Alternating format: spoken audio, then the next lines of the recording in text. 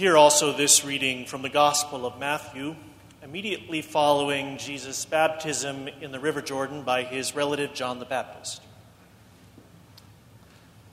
Then Jesus was led up by the Spirit into the wilderness to be tempted by the devil. He fasted 40 nights and 40 days, and afterwards he was famished. The tempter came and said to him, "If you are the Son of God, command these stones to become loaves of bread." But he answered, quoting from the book of Deuteronomy, "It is written, one does not live by bread alone, but by every word that comes from the mouth of God." Then the devil took him to the holy city and placed him on the pinnacle of the temple, saying to him, "If you were the Son of God, throw yourself down, for it is written," and he quoted from Psalm 91, "He will command his angels concerning you, and on their hands they will bear you up, so that you will not dash your foot against a stone." And Jesus said to him, "Again it is written," quoting from the book of Deuteronomy, "Do not put the Lord your God to the test." Again, the devil took him to a very high mountain and showed him all the kingdoms of the world and their splendor.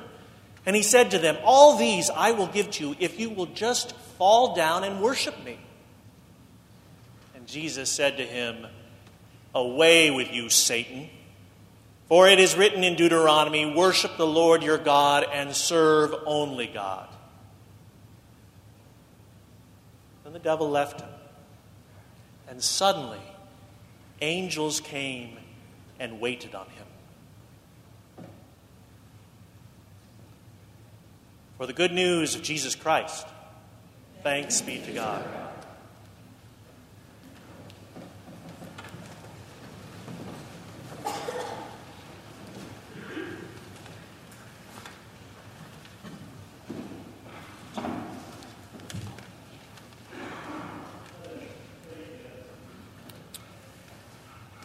God, we join Elijah and we join Jesus in the wilderness, all the dangers and uncertainties that they hold. As we join them there, we ask that the words of our mouths and the meditations of all our hearts may be truly acceptable in your sight. O God, our rock and our Redeemer. And let the people say, Amen. I'm going to try to keep this a little bit shorter than usual. As you notice, we're trying a slightly different format in Lent, which is designed to let us enter into a slightly more contemplative space in our festival worship. It's a little bit of a step away from our usual exuberance, just a tiny step. We don't want to upset you too much. But it involves watching the light of Christ come in and illumine our space. And also, I'm going to invite you at the end of worship to watch that light go all the way out as we try to carry it into the world. And then I'm going to invite you just to remain for a little bit as the choir sings the benediction response. And then we're going to say a few words about what's happening in the week, and then Susan will play the postlude and we'll go. So that's just a little instruction about worship today. Here we have two wilderness stories, one from the Hebrew Scriptures about Elijah and one from our Gospels about Jesus. The second one is very familiar to us as we start the season of Lent. If you've ever spent any time in Israel, Palestine, the Holy Land, in the desert, it's a pretty rough, barren place, all in browns and beiges. I was there 3 summers ago, in which the temperature was 106 during the day and 98 in the dead of night. I tried walking around the top of Masada, Herod's old citadel, and before I could get 10 steps, I was drenched in sweat. And that's not to mention the scorpions and the jackals and the snakes and all the other creepy crawlies that may be out there in the hills waiting for you if you venture out. I was fortunate to have an air-conditioned room, a full buffet at my kibbutz, and a shaded outdoor pool, which made the wilderness not so wild. These passages are about the wilderness as we happen to go into in our own lives, and something I want you to think about, and then I'm going to share with you some practical ways you can do that together here in our community. What's interesting about both these stories is they happen right after both men have had triumphant experiences. Elijah has been fighting against King Ahab and Queen Jezebel over who has loyalty to God and these usurping prophets of Baal. Some of you know the magnificent story that precedes this, in which he goes up onto Carmel and he has a contest. It's a little prophet contest with the prophets of Baal, and Elijah comes out the winner, and then he slaughters all 450 prophets of Baal. It's a disturbing story to us, but in the Hebrew Scriptures, it's a story of triumph of God, of the Israelites conquering over a false god. Jesus has just come from being baptized in the River Jordan. In fact, the water is probably still fresh on his ears. The voice of God has come down and said, "This is my Son, my beloved, in whom I'm well pleased." And immediately, the Spirit of God takes him into the wilderness and gives him all these tests with the devil. He's tired, he's hungry, and it's a severe test. And as you hear him, it's a little proof texting war between him and the devil about who can quote Scripture better than one another. Each of them has a 40-day exile, a 40-day period where they sort things out. And that's where we get our tradition of Lent going back several centuries, where we observe 40 days. We started it on Wednesday with services in our chapel. Now, in Jesus' case, I don't know that I would be up to the tests he was given how hungry and tired he was. I think I would probably be more like Elijah, fleeing for his life because Queen Jezebel has a death threat on him. I think I would get as far away as I could. In his case, he went about 17 miles that day and hid in a cave, and he said, "You know what, God? Thank you for making me a prophet, but I'm done now. I'm all done. I've had as much as I can take. In fact, I'd like to just give up." Elijah falls asleep, and a little angel watches over him, maybe a big angel. That angel taps Elijah on the shoulder and says, "You need to get up and eat." Prophets need their nourishment. As Amy and some of her colleagues have commented on this text, every once in a while what we need is just a break, a nap, and a good snack to get back up on our feet again. But sometimes we also need 40 days to sort it out. I'm aware that the wilderness that a lot of us experience is the wilderness that exists in our head. A wilderness of competing thoughts, of struggles to keep up, of doing what we think we should do, of trying to measure up to other people's expectations or perhaps our own expectations, which we've internalized from other people. I'm aware that there are lots of creepy crawlies in our wildernesses, jackals and scorpions and snakes. St. Teresa of Avila wrote this when she wrote about the interior castles of our mind, that when you come in the first doorways, there are all these creepy crawlies trying to keep you from coming inside.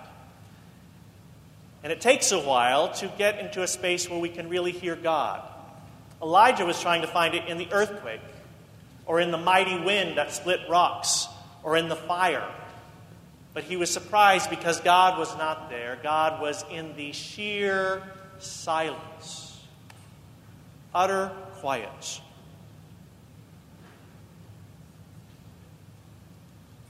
I don't know what kind of wilderness goes on in your head. I'm pretty well acquainted with the one in mine. But it probably has three things in common. One, you did not choose that wilderness. It is no place you would have ever gone on your own. Two, you feel like you're not in control in that wilderness. You can't even control the pounding in your head that you hear when you turn off all the noise. And whether that wilderness in your head is noisy or quiet, there is probably one sound that is missing, which is the sound of the voice of God. God whispering in your ear, God being really, really quiet so that you can calm down enough, so that we can all calm down enough to hear that voice. If you listen for that voice of God, it usually says something like this: everything is going to be all right. You are not alone. There's a reason for all this, and there are lessons for you to learn. So calm down, have a nap and a snack, take some rest, and then get up again, and I will help you.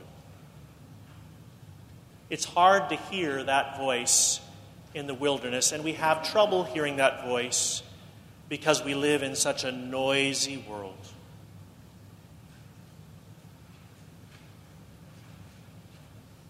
I don't know about you, but I'm aware of how much the culture of busyness around us becomes a virtue.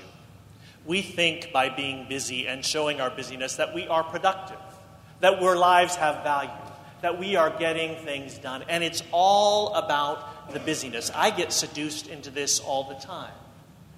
But I believe that God actually wants us to calm down, to listen for something that is often so quiet we can barely hear it. Just take a minute of silence right now and see how it feels in this room when we take it. We did one earlier, but let's just do another one and notice how it feels.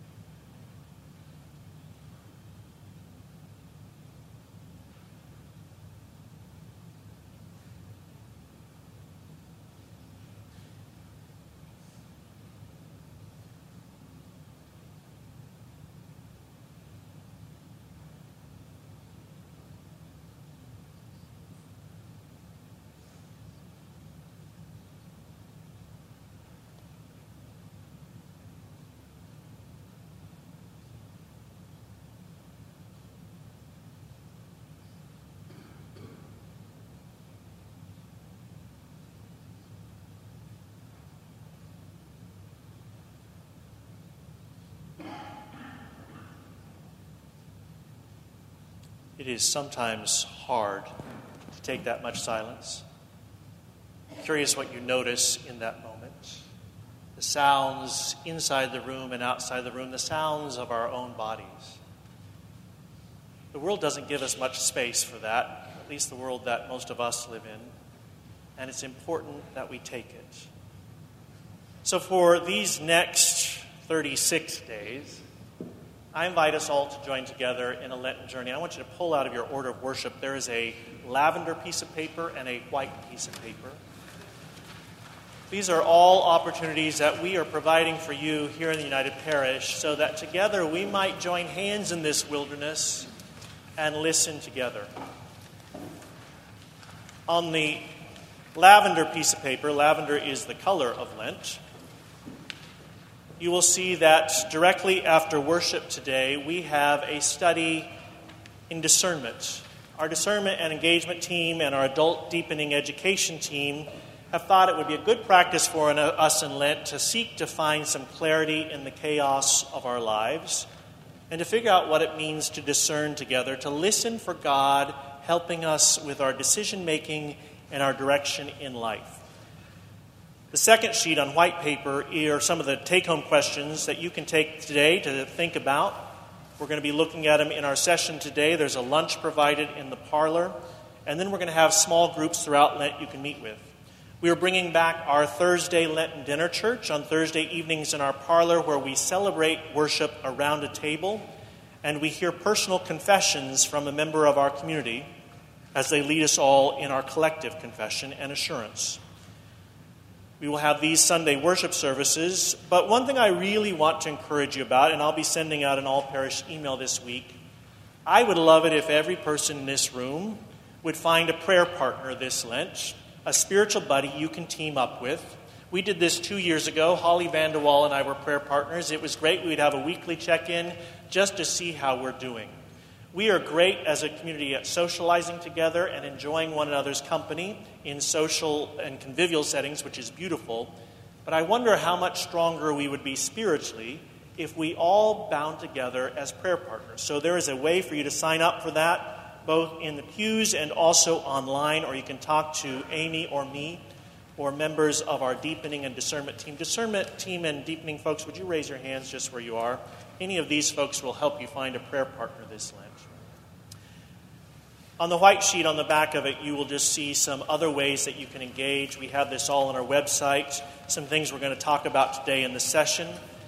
I would encourage you just to check them out, to see what might work with you, how you might listen more closely for God's role in your life, and the paths that God is taking you forward.